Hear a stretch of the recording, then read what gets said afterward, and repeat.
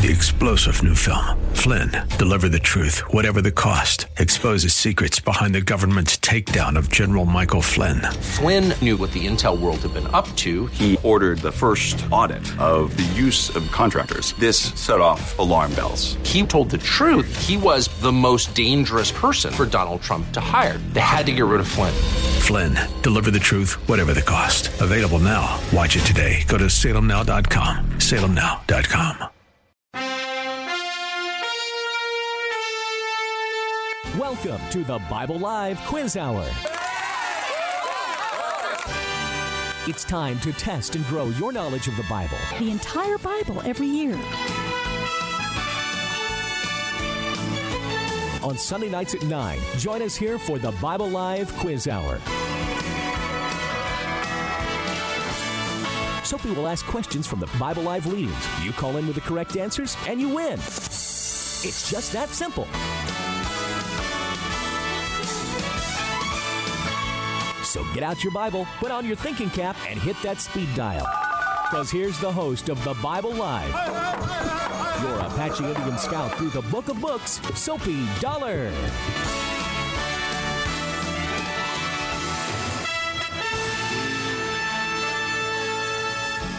We're in the house. Here we are. I had to wait for John to tell me that we're here for sure. Welcome, everyone. And we're the luckier for it. What? Say that again. I said, we're the luckier for it. Yeah. Oh, thank you, John. It's my favorite hour and a half during the week. I'm not without words. But we are glad. That's a bad thing for a radio host to say. Listen, folks, I'm tired tonight. We've had a good, long day. 1,200 and so trainees this morning with many decisions for Christ, and I had a Bible study this afternoon with some neighbors, and some 30 to 40-year-old young professional men and women, and a great Bible study with them, and then Stacy came and got me, and we were grabbed up and we were here. I'm a little tired, so if I'm not clear in my speaking, well, there's little you can do about it. Call in and let us know. I don't know. No, I think you'll hang in there with me. We'll try to interpret. But Stacy's going to pick up the slack and help me. We're going to move into the Gospel of Isaiah tonight in a very clear way. Some people respond to it as the Gospel of Isaiah. We're going to move into the book of Isaiah. There's a magnificent prophet of Israel. And so, Stacey, you want to tell them about where, when, how? Sure. Well, I love that we know exactly what year, because he says in the days of Uzziah, right? I saw what's that famous? In the year that King Uzziah died, I saw the Lord. Isn't that cool? I love that. Isaiah chapter 6. Yes. And we can talk about that. And so that gives us a good idea of when it was written, which was about 740 to 680. He is one of the first of the major prophets that is writing, and you gave us a really good, just quick breakdown, or you gave me just before we started. But they come out of Egypt. They're 40 years in the wilderness. They then spend about 15 years in open warfare, Canaan under Joshua. And then they do conquer Canaan. They move in, and then there's about 10 years of them still kind of in skirmishes, clearing out, mop up. Yes, nice. Clearing out the land, again, still under Joshua. And then they move into 325 years of the judges. And so you get into the time of the judges. And then that takes us to about, 14. So the 325 years, that takes us to about 1450. And then we move into, Saul, that was appointed in 1050. And so that's our 325 years. I'm sorry. So about 1450, the judges for 325 years, and then we get Saul at about 1050, and then we get King David at about 1010, and then you have Solomon at about 970, and that's 40 years each. So then in 970. We've and then so 970 to 930, so 40 years under David, and then 930 is when the 40 years Solomon. The last one was Solomon. Yes, yeah. I am not making this easy. If you're tracking good, with us, honey. I'm so proud of you. That's good. This took 3 years through the Bible to figure these dates out. It took me 30, I guess.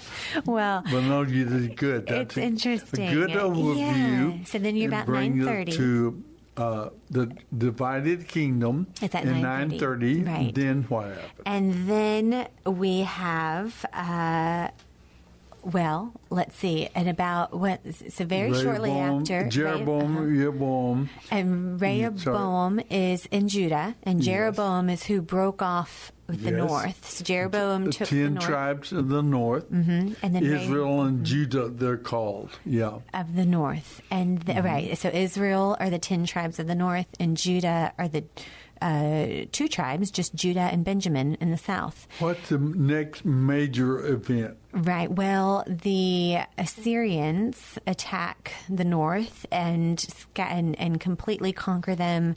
The north is divided, is spread out, split, and never ever to come back together. What year was that? That was in I don't know about this Bible quiz hour. I thought it was. Okay, let's see. 722. I got might have been getting it. Hey, thanks. How many fingers am I holding? Right, exactly. So then... It's 722. Oh, right. And it's good for it to remember that date. Okay. It's a key date. Yes. Samaria fell to the Assyrians. Their capital is... the Assyrians' capital is Nineveh. Very good. Yes. And their capital, Nineveh, they take the 10 northern tribes. They never reconstituted, never returned to the land. So they went from the kingdom divided in 930. And so from 930 to 722, they were able to survive and to at least be. I'm surprised it wasn't sooner. I know that all of that time, the northern tribes were constantly under attack, so there was never really a peaceful time. I think it was always a very difficult time. Yes. Not only were both North and the South under attack by their people around them, they fought each other. Right. And so there was a lot of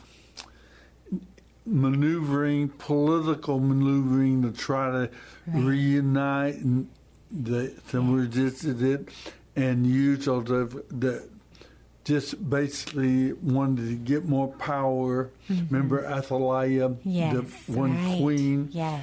And making an effort to unite them under her power. Right.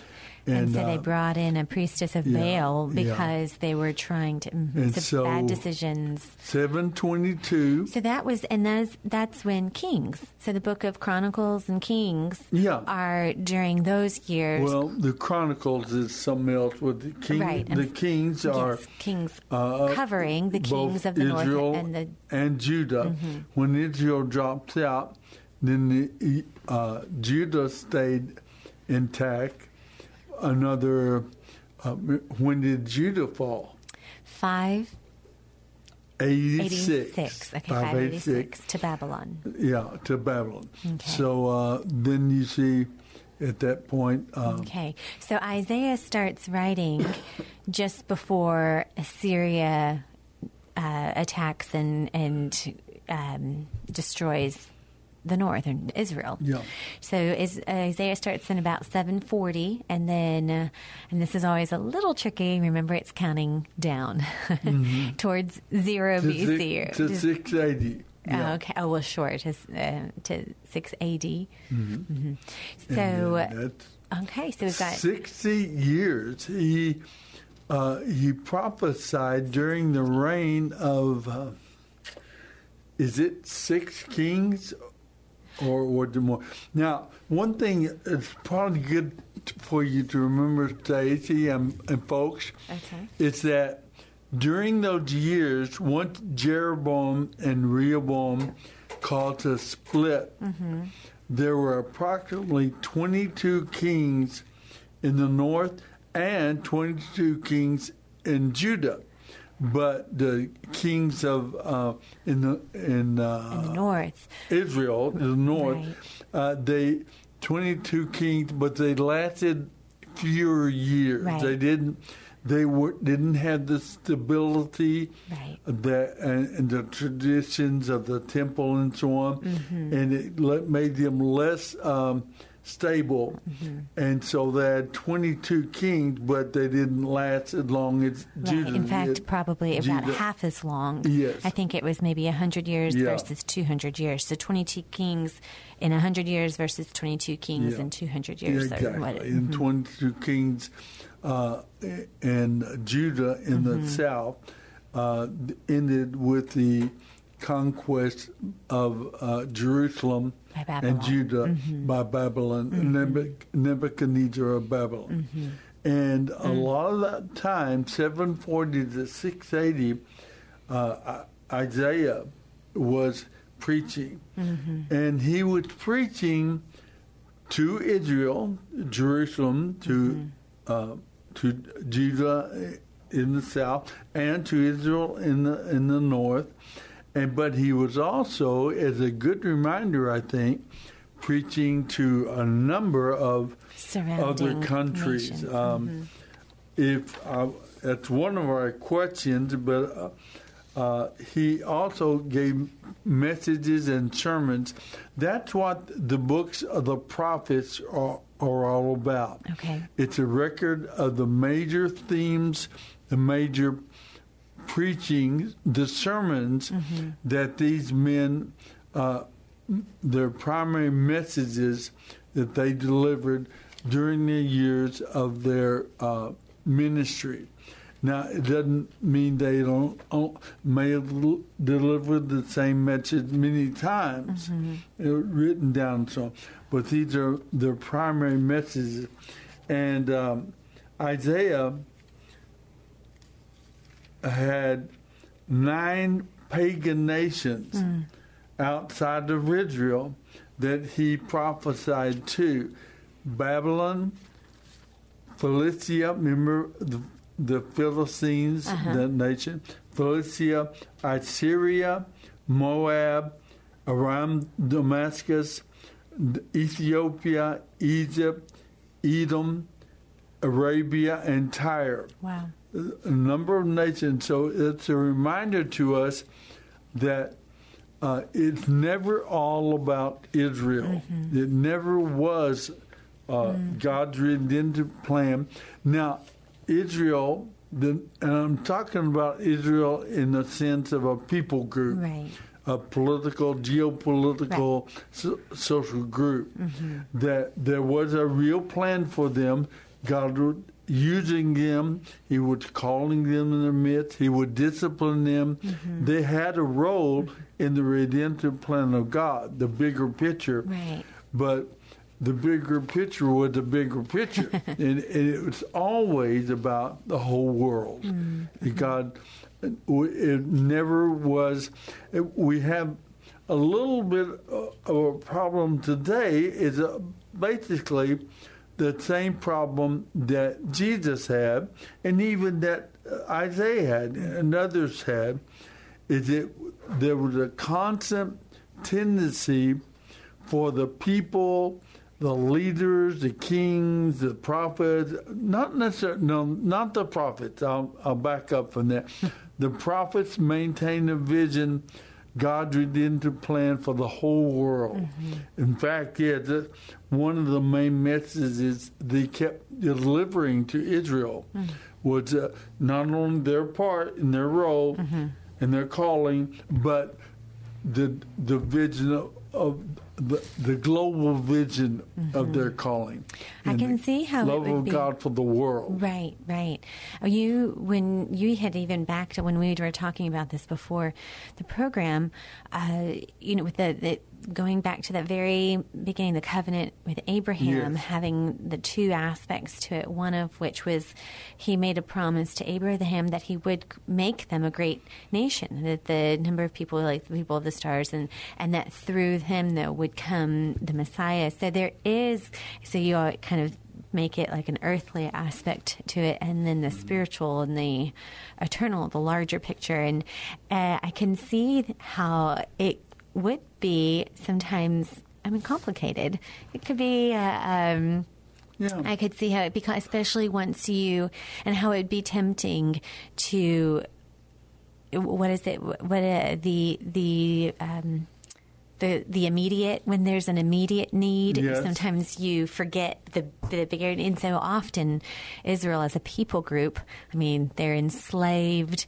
They're at one point, Jezebel, they almost are down to their lineage of David is almost completely wiped out. The kings. They're threatened by Assyria, by Damascus. Yes, they live in a very tumultuous, lot of war, so just as a people group and as a nation group, you're tempted to just looking to survive, and then you even think, of course, in the Roman time.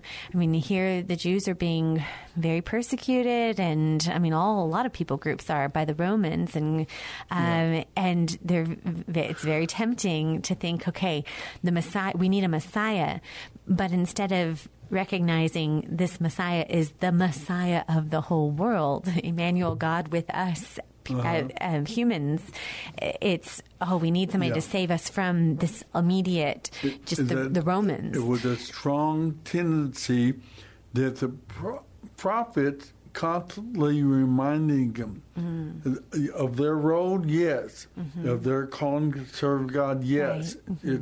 But also reminding them this is bigger than us. That's why I say quite often, I don't know if I'm confusing people or not, but the truest meaning of Israel, the ultimate meaning of the word Israel even, I believe it means the people of God, the people who belong to God. And that doesn't mean that little people group we call Israel the nation. So, right. the truest meaning was always, and now we understand that now because of Jesus and the apostles, that God had grafted in now millions and millions of Gentiles grafted into Israel, the people of God. And so I can see it too, Stacey. I can understand how they might have, in a given moment, become, I call it ethnocentric. Right. They became focused on themselves, the little people group, instead of the whole world. Right. Well, what's interesting, though, is with God, you don't have to, it's not either or. Yeah. It is both. Yeah. God does care absolutely about that. Yes. I love that. I always love that Benjamin Franklin, that, if a sparrow could fall without his, can a nation rise up without his hand? Calling it God governs in the affairs of man, and He does. He cares. He cares about people group. He cares about nations. He cares about justice, and He cares about. And though He cares, and those things aren't the end. They are a part of the greater purpose and the bigger plan. There's a quote, and I love Isaiah. I think does such a great job of capturing that. I think it's he writes very specifically and prophesies very specifically about Israel, the people group. It's specific. It is not about he talks about Assyria. He talks about specifically what's going to happen and the sorrow and the heartbreak of what this captivity and what it will mean, the fall of Jerusalem, and it's. But he also so he speaks to them, but he also reaches his language. I mean, some of our most beautiful scripture verses, when it comes to the coal that touches, I am a man of unclean lips, or when it comes to wonderful counselor, Emmanuel, the prophecy of Jesus. And there's a quote, let's see, this is Barry Webb, and he just says, in studying Isaiah, I have soared into the heavens and seen the glory of God, and with new eyes I have seen this world and my own place in it. The view has been breathtaking. I think that summarizes, I mean, that's a great description of the book of Isaiah. Yes. It's all at once very specific. It's written in a certain time and place. He's prophesying about very specific events that are even ethnocentric and about the people of Israel. At the same time, though, it's glorious. It's the heavens. It's the heavenlies when you read it, and so it's interesting. It's not either or, it's both when it comes to God's ability to both govern in the affairs of man and to care about every hair on your head, about your children and your grandchildren and your lineage. At the same time, He's the God of the universe, of all the stars, and He's got a great, big, grand, beautiful plan that will bring it all together. Well, it's just thrilling when you capture that. Mm-hmm. We can make the same mistake as Christians. We can get very doctrinaire. We can get a real small understanding of the body of Christ and think that we're the center of the universe, America, and of course, the Lord has a way of disciplining and humbling us when He wants to, and then, but the tendency is always there to be ethnocentric focus, and that's right. Good, we care about the evangelization of our own country and reaching people for Christ here, but never lose sight of the importance of the world. And of course, we're tremendously blessed in America because the world has come here. We have people from so many language groups here in America that if we are effective in making disciples here, those men and women, hundreds and thousands of them, can go back to their home places and be part of helping change their own nations for Christ. So it's, like you said, it's not one or the other.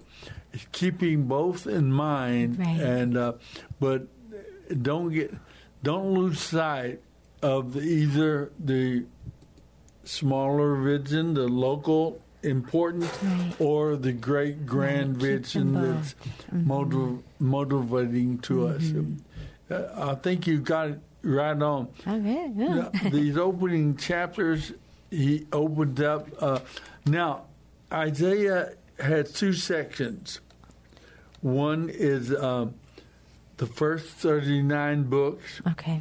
And then you have the last 27 books, which just like the Bible, 66 books or 66 chapters, which is the same as. And those two divisions, chapters 1 through 39, has a specific emphasis that is displayed in Isaiah's teaching and preaching, and in the last 40 verses in chapter 40, there's a total change of a change of flavor, or change. You'll see a change in the message, and we'll come back and talk about that big view of the book of Isaiah. After the break, you're listening, to the Bible Live. This is the book of Isaiah, and we'll come back with more on that. This whole world, give me Jesus. When I am alone,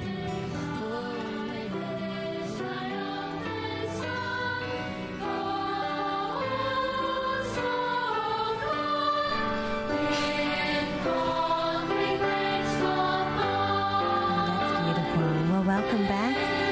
You're listening to the Bible Live, and we are working our way through the book of Isaiah.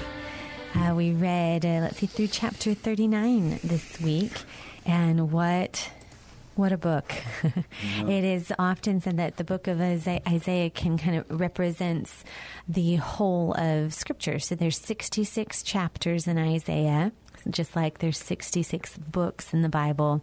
And you have up until about chapter 40 that is talking about judgment. It's prophetic. He talks about he brings in at least 9 other countries, and of course he's speaking and he's writing to Judah and Israel. But he also prophesies and writes to Babylon, Philistia, Syria, Moab, Aram, Damascus, Ethiopia, Egypt, Edom, Arabia, Tyre are all also mentioned.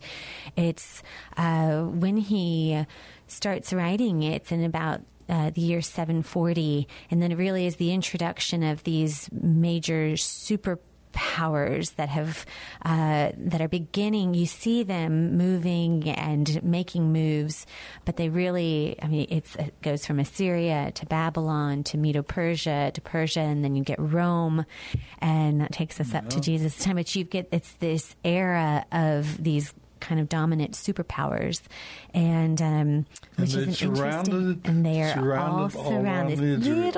Little nation, little people of called Israel.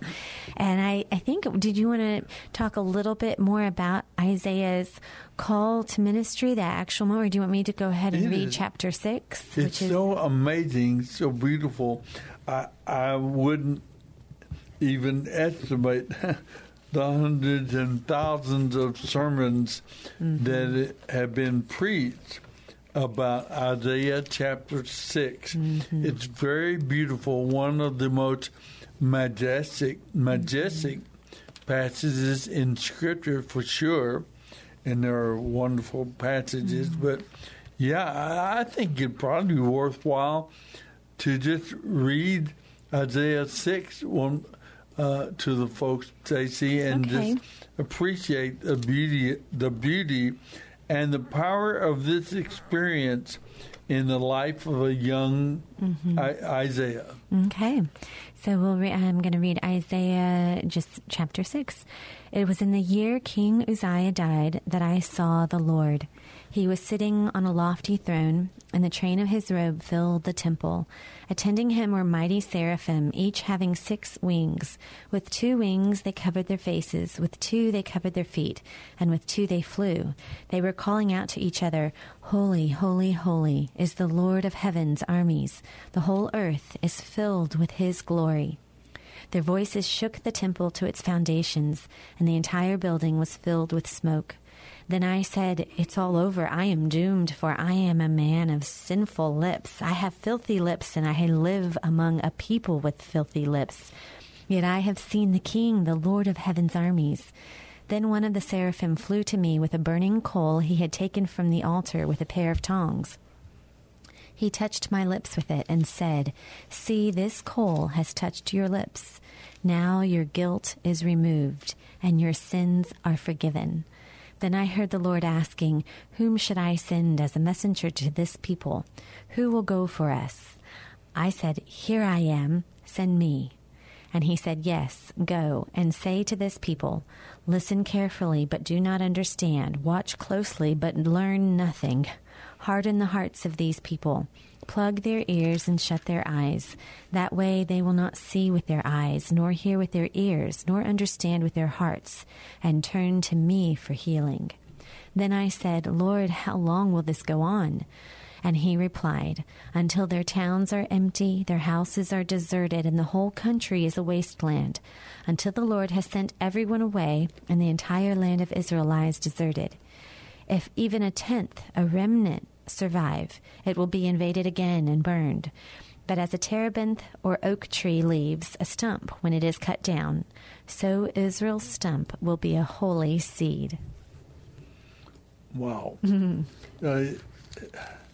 I like the first verse in I know, the year that King Uzziah I died. saw the Lord.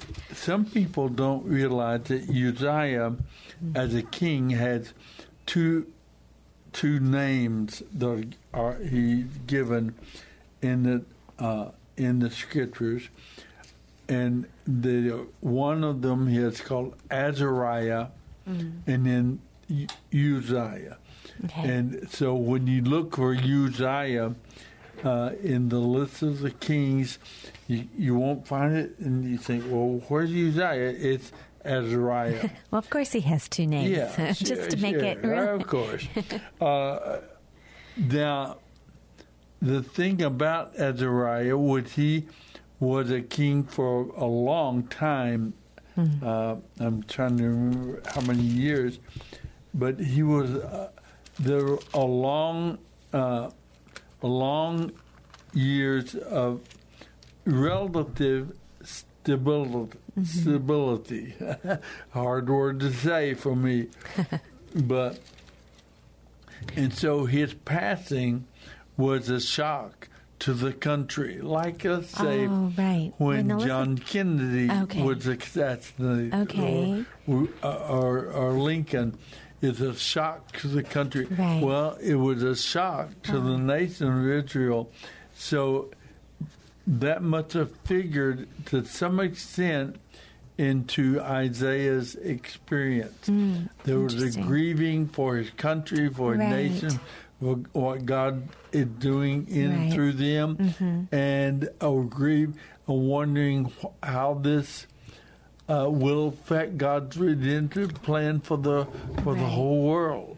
And so I can imagine how it would be a deeply moving time in his life when he is tender and when he is teachable and when he's sensitive to hearing God's voice.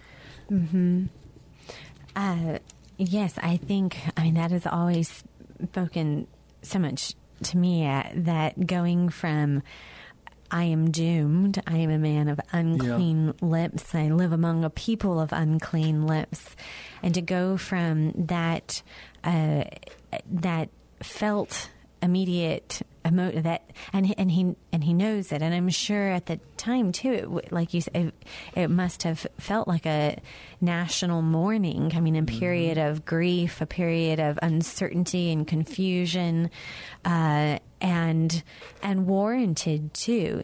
Just the sense of not having necessarily lived up to the expectations that was put on Israel.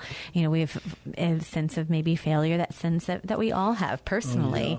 And what I think is so neat is what Isaiah experiences personally is perhaps what the nation was experiencing as a nation, and that that moment of the forgiveness, the coal touching his lips, which I have heard explained as when it came to this was from the Bible Project. So Tim Mackey, thank you to him for this explanation, which. Until that time, the Levitical laws and a lot of the laws that they lived under were a cleansing, were purity laws.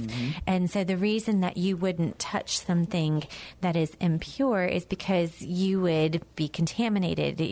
That's kind of how sin moves, right? Sin is like a cancer. Sin is like a disease, and so you want to stay apart, and it's a little bit symbolic, but keep yourself holy and pure, and so symbolically you show respect for it's good for you to say that, Stacey, because some people wonder what that means of being unclean in the Old Testament. It wasn't fatal, you were sinner lost forever. it was simply saying that sin, well, you touch a dead body, and, Right. The different things that Right. make you unclean. And the idea was that when you touched something that was unclean, you were made unclean. You were your fellowship with God was interrupted because you're a sin. Right. Now, right now, we as Christians, we cannot, as a believer in Jesus Christ, if you are truly born again, you cannot lose your relationship with God, but your fellowship as a believer with God can become interrupted, and you can become quite miserable. And the idea that we can be forgiven through confessing our sin, and the cold touching our lips, or that symbolism of God's action in, like it says in where is it in 1 John, or confess, if we confess, 1 John 1:9, if we confess our sin, He is faithful and just to forgive us our sin and cleanse us from all unrighteousness. So we get the idea there that when it touches lips. Well, and I think this is the first time I think that I can. So up until then, though, when something touched that, you were then made unclean, and then the idea was you can't walk into the presence, like say the Holy of Holies or the priest. They couldn't just waltz into the presence of God unclean, and there's a humility. There needed to be a recognition. Here I am a man of, and so for the first time, though, this piece of coal, instead of the coal becoming unclean, instead of he became made clean. And so for the first time, instead of touching something that was unclean and being contaminated, and there was this piece of coal that was touched with the tongs that is clearly, holy, and it made him clean. And that... do you think that's a reference in some way to the offerings that were... Yes. Right. Well, that coal symbolizes, I think, that Jesus. Yeah. I'm saying all the offering did too. You went into the sin offering, and the animal would burn and so on. Right. It could have been that was a reference to the fire, cleansing fire of the offerings and so on. And of course, ultimately, you're right, that is about Jesus, the Lamb of God, who was slain, and by His death we were forgiven and made right with God. Because typically you walk into the presence of that consuming fire, and instead of being cleansed, we're destroyed because it's too much. But here, this piece of coal that was just accessible enough for us, and that's such a representation of Jesus that, we couldn't even bear to look upon God and survive it, like Moses, show me, I'll show you the back of me. I can't. If I see you, I'm going, woe is me. Right, but this piece of coal, this I will give you access to. This is going to touch your life. This is going to touch your lips, and you will be made. And that's exactly what the Messiah was. We couldn't bear to be in the full presence of God, but God became man, and in the form of a human, God came to us and touched each of us and passed that cleansing forgiveness to each of us. And I think that's one of the prettiest pictures.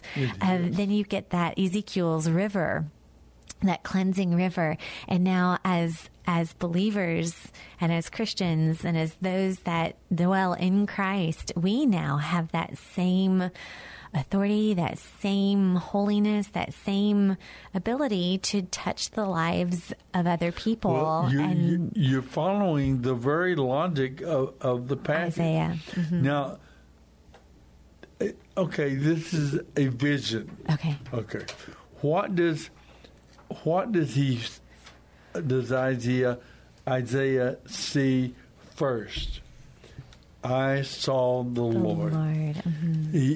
He had, somehow there was a sensitivity. Mm-hmm. There was, the situation brought him humility and brokenness, and he got a fresh vision of the glory, the majesty, the power, the love of God. Mm-hmm.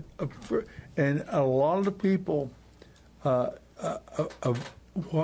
get a fresh vision of God. Mm-hmm. We need that first and foremost, because it was that vision of God Mm-hmm.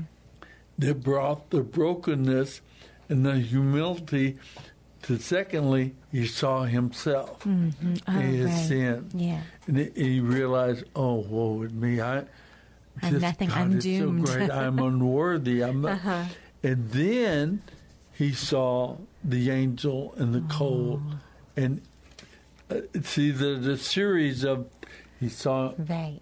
God, he saw himself, he saw God's provision for his life, and then he sees other people. Right. For one, he makes him I will go. sensitive. Send me. Yeah, to other people, and who will go for us? And here I am, send me. So then he sees other people, and I remember that so very in my own life. There was a time I came to Christ at age 7.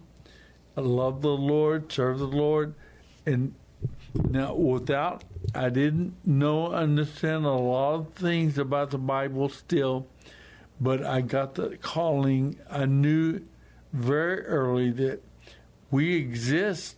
The reason we're here is to help others come to know the Lord. And I remember leading so many boys at the Boys Ranch. By the time I finished high school, even by the chaplain's own admission, Soapy is leading more people to Christ than I am. And I'm not boasting. I'm just saying there were needy boys all around me all those years, and I had the passion to share God's love with them, and so many came to the Lord. And it's just it's a part of the vision that you have for mankind, for our situation, and the belief that somehow or other, against all odds, you can make a difference. And I would encourage our listeners tonight to identify with Isaiah, see God, see your need for forgiveness or cleansing, see his provision, and hear his calling as well, then to then give your life, invest your life in loving God and praying for other people and praying for their needs and loving them and helping them meet Christ, and in 1,000 different ways we can do that. You can do it yourself personally, and then you can do it with your church group, reaching out to the neighborhood. You can support missionaries, or you can on mission trips and participate. Today's so many possibilities to someone who is sensitive at seeing God, seeing the need, and willing to go. And that's a process that Isaiah went through. Saw God, saw his need, saw the God's provision, and then heard God's call to go to the world. But then there's something about Isaiah's calling. It's so funny.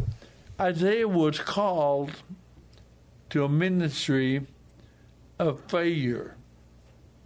Yeah, that is interesting. I want you to go and tell those people, But they're and not they're gonna not listen. going to pay any attention to you. Right. That must have been. That's a hard sell right there. And he said, "How long?" That too would be a good question. Well, how long do I have to do that? And he said, "Till the whole towns are empty, the houses are desolate." But in that last little promise of hope, the remnant.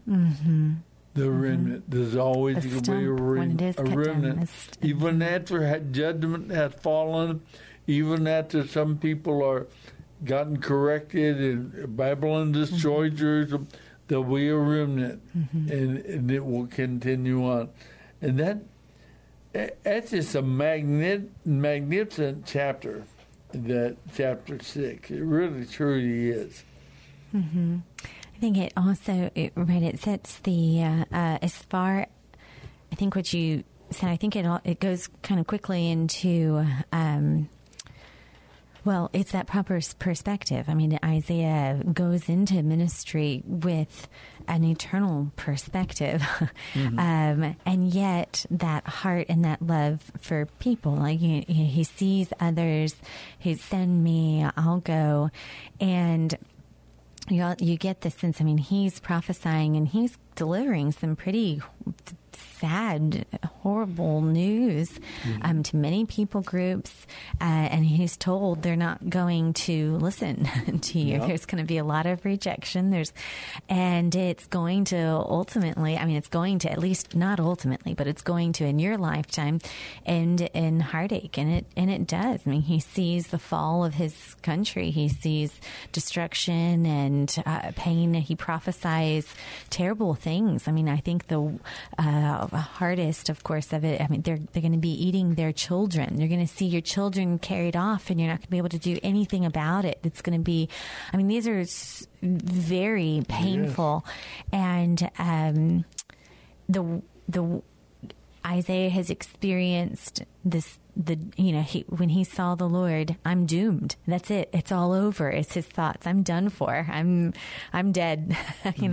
And he goes from that though to glory. He goes from, and that is the salvation. That is, we are done. We are done for. We are doomed. And in God's presence, that is what we deserve. And yet the only one who can truly destroy us, who has that power, that authority, he doesn't. He loves us so much that he chose to be destroyed in our place, to give us that access to glory and to the Father. And to him. And so I guess when I was saying, I guess that's the only reason Isaiah had the courage, yes. The hope, yes. He had been go forward. Yes, exactly. He knew what it was to fear the Lord and the Lord alone. He doesn't fear other kings. He doesn't fear people. He doesn't fear physical pain or death. He fears the Lord, rightfully so. But he also knows that. So there's a wisdom, I think, that comes from Isaiah's experience of truly knowing who to fear, and that's the Lord and the Lord alone. And he lives for the Lord, the King of Kings, and doesn't fear. And I think there's just a real freedom. I don't know, I'm kind of, but you see such freedom in his prophesying and his writing and his and a fearlessness that comes. So a wisdom, a fearlessness, a focus on the Lord, and it is that comes from that calling. What you said, which comes to bear here, is that yes, he saw the world and the people's needs and from God's perspective. That means that he knew there'll always be a remnant. It's going to be tough, but God's going to always, and that brings us to the topic of his messages, whether it's to these pagan nations or to Jerusalem and Judea, or to Samaria and Israel in the north. Its message is one of hope. Even though the first 39, he's warning about the need to repent, to turn to God, but there's a constant message over and over of the Messiah, the Redeemer, that one who's going to redeem us and cleanse us. Emmanuel. We better give a phone number. Yes, that's right. So I'm sure you have all sorts of questions and thoughts on Isaiah, but you just don't know who to call or how to call. Feel free. We would love to hear from you. 210-340-9585. This is the Bible Live. I'm here with my dad, Soapy. This is Stacy, and we're going through the book of Isaiah. We're going to go to a short break, and we will be back. Oh, I will raise him up on the last day.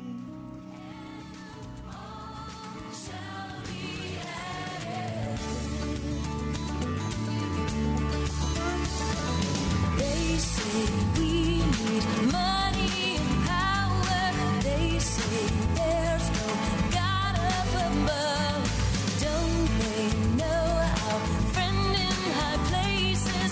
Nothing can be stronger than love. Seek first Welcome the back. kingdom of You're listening to the Bible Live. I know it's a great song. And so, speaking, we're in the book of Isaiah. We're walking through it and talking about it. We read through up until chapter 39 this past week, and we've been talking about how Isaiah is writing to and living among a very specific people group. I mean, the Jewish people, at this point, the tribes have not, the northern tribes, they have split, but they have not, the northern tribes still exist. They've not been destroyed yet and taken over by Assyria. But speaking of kingdoms, in that song, you seek first the kingdom of God, and all these things shall be added to you. Of course, that's a New Testament. That's Jesus who says that, but that's exactly throughout Isaiah's writing. He's surrounded by these different kingdoms: Assyria, Babylon, Egypt, and they're growing in power. And he's essentially telling his people, his kingdom, to seek first God, and all of those things will be added. I mean, that's really Isaiah's. It's not seek Him. Do not lose focus of Him. Seek Him, and all of that, all of the wealth, those things that'll come. That'll come exactly how God wants it to come, and His. Of course, his what do you say? The money, the coin of the kingdom. Faith is the coin of the kingdom. You like that picture? I do. Yeah. It might look different. It's going to be. It might not be silver and wealth and power, but it's a holiness. It's what we really need. Grace is heads and Faith is tails. I think. Every time I coin pot, I always say tails because I am convinced that it's tails all the time. But it is so true.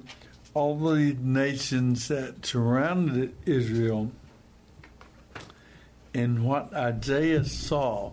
You remember, Stacey, how you always remember Genesis 15, right? The covenant that God made with Abraham. And there were two aspects. We often say this to that covenant. One was an earthly aspect to Abraham and his seed, the nation that would come from him, and that God called them to be a witness for him to the nations around him. And as you said many times, Israel here, that little piece of real estate we call Israel, they were strategically placed in the very center of the expansion of the human race. They had Moab to the south, Egypt to the south. Then they had Aram with their capital of Damascus, was up along the Mediterranean. And then further east from them was Nineveh, the capital of Syria. And then you have Babylon, or Babylonia, and Babylon, the city of Babylon. And that was where the power moved. It moved from Egypt to Aram to Assyria to Babylon, and then at that point, Babylon destroyed Judah and Jerusalem, and so on. So, they were strategically placed to keep alive a vision of the one true God, monotheism. Mm-hmm. They were a lone nation testifying to the one true and living God. Among all the idolatry, the polytheism, many gods, and so on. So they were to keep that open, keep that vision, and if they would be faithful in doing that, then God would preserve them and keep them as a nation. Just as a people group, nation, that was the earthly aspect that Isaiah and the other prophets quite often mentioned, calling the people to be that people of God, with the vision toward the bigger vision, but their role. And remember that vision in Genesis 15. Mm-hmm. Mm-hmm. The thing is, God did both parts of the covenant, and He did both parts of that covenant. They didn't keep their part of that covenant, even that local covenant. Mm-hmm. But God preserved them anyway. Mm-hmm. He kept them, preserved them, disciplined, but He kept and still used them to bring the Messiah into the world. Mm-hmm. But at the same time, God was also carrying not only that out, He was also carrying out the bigger part of the covenant, was about the covenant for the redemption of the whole world. Mm-hmm. The biblical, the true, the biggest understanding of Israel. Now, and do you see? We talk. Now, how do we know that Abraham understood it like that? He knew that it was that. I'm assuming. So this was passed down from even the creation, Adam. I mean, he told them, I will send somebody. They will, he'll crush he'll bite the heel, but I'll crush the head. Genesis 3:15. Okay. And so that was always, so it was understood. He's going to make it right. He will crush the serpent's head. It'll be from the seed of a woman. It will be it'll be a real person. It'll be a human, because it'll be a seed of the woman, and he will destroy what has had. So how, though, do we know that Abraham knew that this is a continuation of that, and that the covenant was, yes, representative of a nation and a people group, but also of a Messiah of the world? It's interesting. Of course, the human race went sour on God, and they quit following Him. And so then you've got Noah, and Noah had some sense of that as well. Mm-hmm. The ark was a picture of God's redemptive plan. Mm-hmm. The rain. People were saved from the destruction, from the judgment that fell. I don't know. We can't get entirely into the brain from the passages we have, But I think there are generally speaking, you can, when you read about Abraham, just as if we read about Isaiah here, there are certain passages that show us that they understood that that it was bigger than just them. Because also at that point, it's not as if Abraham needed saving from any other people group. You know what I mean? In other words, I think a lot of like a common pushback, I guess, in terms of Jesus as the Messiah is that, well, that's not the understanding of what the Messiah was going to be or would be, that it was more of a political savior.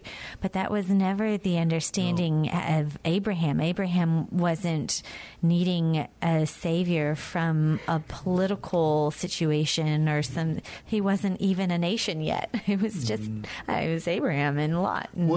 And so then passed down to Isaac. Isaac would not have understood his role necessarily as being, in terms of preserving the family lineage and fearing God and being, he wouldn't have. I think their focus at the time, in terms of what they're looking for, a Messiah. Their focus at the given time, I think, was to worship the true and living God and to be faithful to Him. That was, they knew that was their calling. And Abraham knew it. Isaac and Rebekah, they must have known some aspect of it. With their sons Jacob and Esau, they knew that the older was going to serve the younger.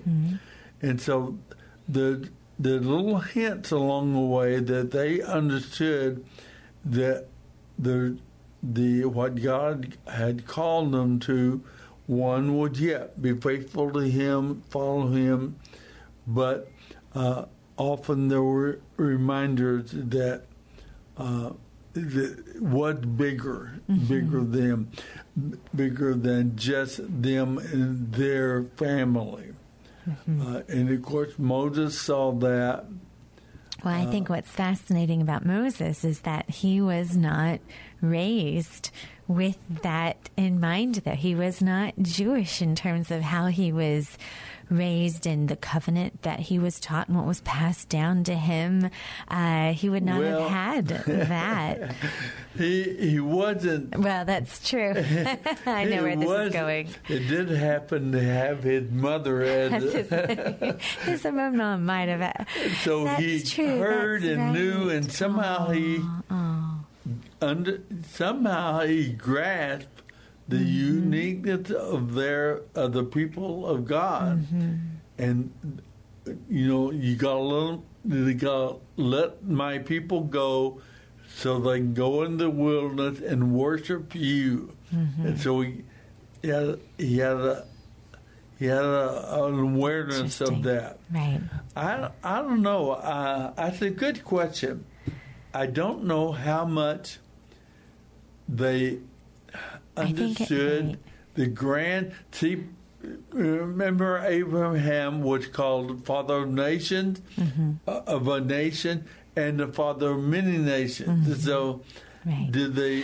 Well, maybe what I do love, and maybe this is where I was kind of going with that question, is I feel like, I hate to say feel, but by the time we get to Isaiah is so clearly, he got it. And I'm not exactly sure who all got it and where and to what extent and up until Isaiah. But if nothing else, Isaiah got it. He got it.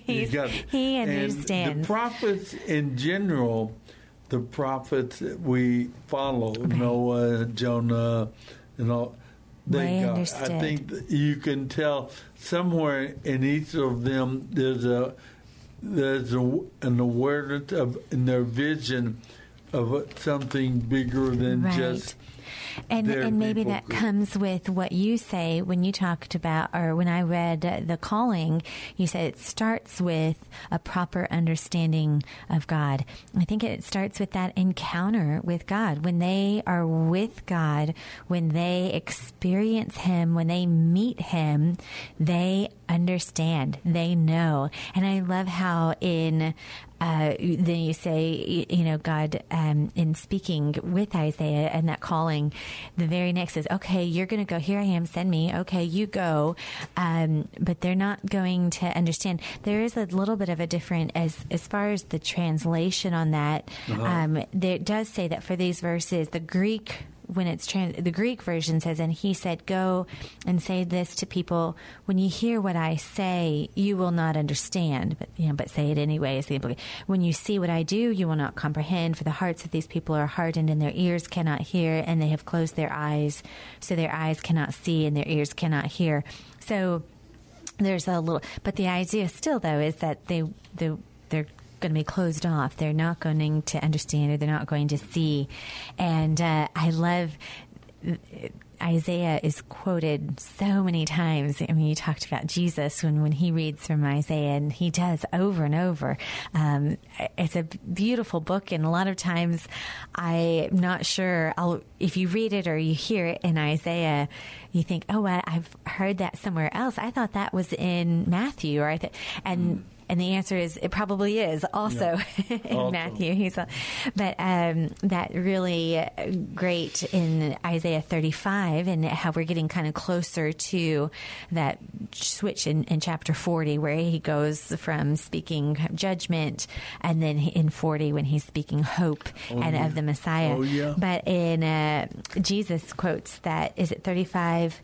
5, and when he comes, he will open the eyes of the blind and unplug the ears of the deaf. The lame will leap like a deer, and those who cannot speak will sing for joy. Springs will gush forth in the wilderness, and streams will water the wasteland. And you see Jesus quoting that as well. The blind will see, the deaf will hear, the lame will walk.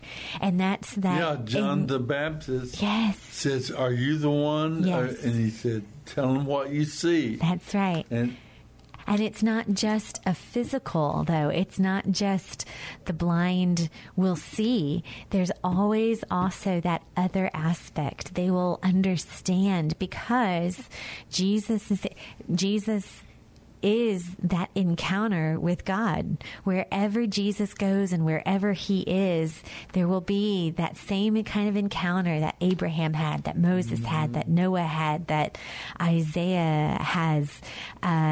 People will have that same encounter, and they will understand. They will see. Yeah, that's good, because it's not just a matter of physical blindness. Right. When he comes, he will open the eyes of the blind, unplug the ears of the deaf. Right. The lame will leap like a deer, and those who cannot speak will sing for joy.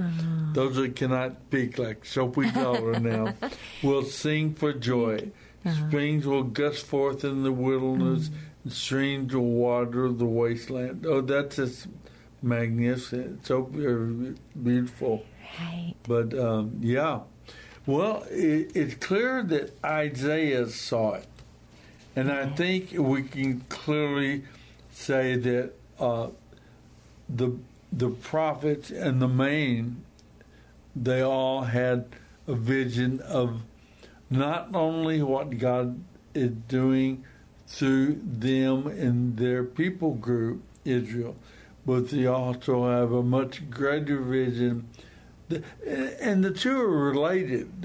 It's not like they don't relate to one another. Yes, right. When they did their job, that it was at the same time contributing to the bigger task as well. Right. And when they didn't, it was devastating. Yeah. It was horrific. It was sad. It was heartbreak. It was, and at the same time, though, it was being used. I mean, God, it wasn't going to go to waste in terms of his plan or his purposes. Yeah. It was, in fact, it it was developing in the hearts of that remnant. I mean, it was the seeds that were being planted. Well, this leads up to, the destruction 722. Oh boy, I can't go. It's okay. The destruction of Samaria and Judah and Israel in the north, the 10 tribes in the north, and it ends up in chapter 35, 36. It focuses on Assyria threatening Judah. Okay. And their emperor Sennacherib threatens Jerusalem, and it ends Hezekiah's prayer. He goes to prayer, and Isaiah predicts Judah's deliverance. Up to chapter 39, the message is of hope, salvation, the Messiah, but in general, it was a message of warning, calling Israel to repent, to turn to God, to seek God, and they weren't doing it, and there was an understanding that they would be judged for it. And that's the first 39 chapters. But in chapter 40, he definitely changes directions, and he starts talking about what God's going to do after they've been judged, after they've been destroyed and broken, that they would be comforted, and that he would restore them to the land. And so the last 27 chapters focus on the restoration, and there it's not just the restoration of the people group, but chapter 42, the Lord's chosen servant. Now, who would that be? Jesus, the Messiah. And predictions of the Messiah are clear all the way through. So, Isaiah saw the twin aspects of the covenant of God. He saw them clearly, and he got it straight. And thousands of Jewish men and women have seen it through the ages. Have come to know Jesus as Messiah and Savior and Lord. And we can praise the Lord for that, even as we continue to pray for the people of Israel, for the people of God, the people of Israel there. We can pray like we pray for anyone else to come to know the Lord. The people of Egypt, the people of China, the people of Mongolia, let them come, Lord, to you. And we can pray that same way for the people of Israel. There could be a turning. Yeah. Many already have come to Christ, and it's no doubt about it. We don't have to make a special case of Israel necessarily. Some people are focused because that's their calling, and that's fine. Right. You know, I would focus for many years on Mongolia because of my being an Apache. They say we descended from them.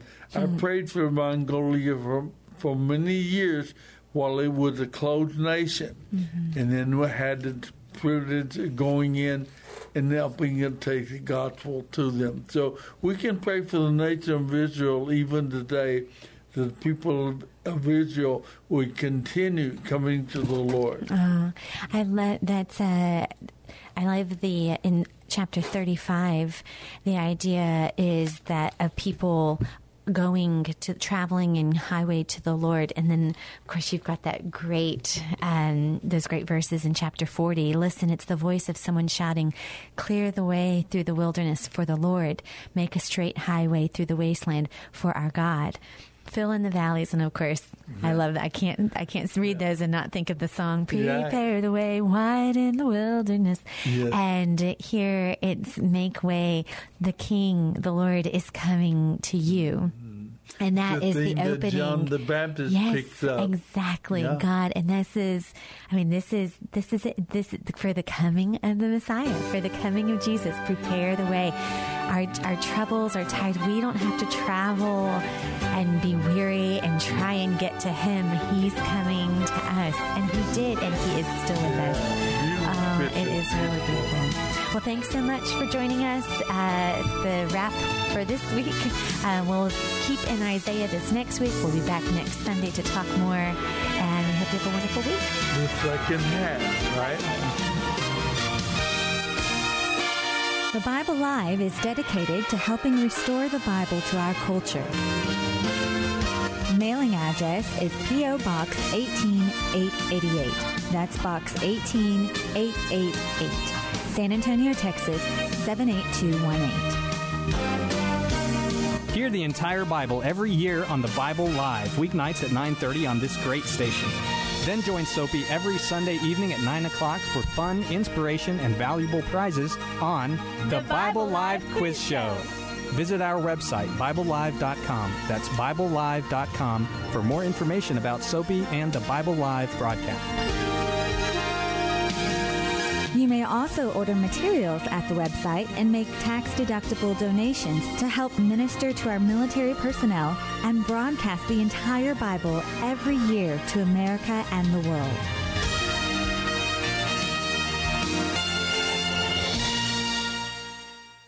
Three-star General Michael J. Flynn, head of the Pentagon Intelligence Agency, knew all the government's dirty secrets. He was one of the most respected generals in the military. Flynn knew what the intel world had been up to. He understood its funding. He ordered the first audit of the use of contractors. This set off alarm bells. The explosive new documentary, Flynn, Deliver the Truth, Whatever the Cost, uncovers the facts behind this scandal. Flynn told the truth. He was the most dangerous person for Donald Trump to hire. I find out the worst enemy that I'm going to face in my life is right here in America. They took my assessment and they wanted me to change it. And I was like, I'm not changing it. They had to get rid of Flynn. With in-depth interviews, archival footage, and never-before-seen personal records of the man behind the headlines. I just felt like I was drowning. Flynn, Deliver the Truth, Whatever the Cost. Available now. Watch it today. Go to salemnow.com. salemnow.com.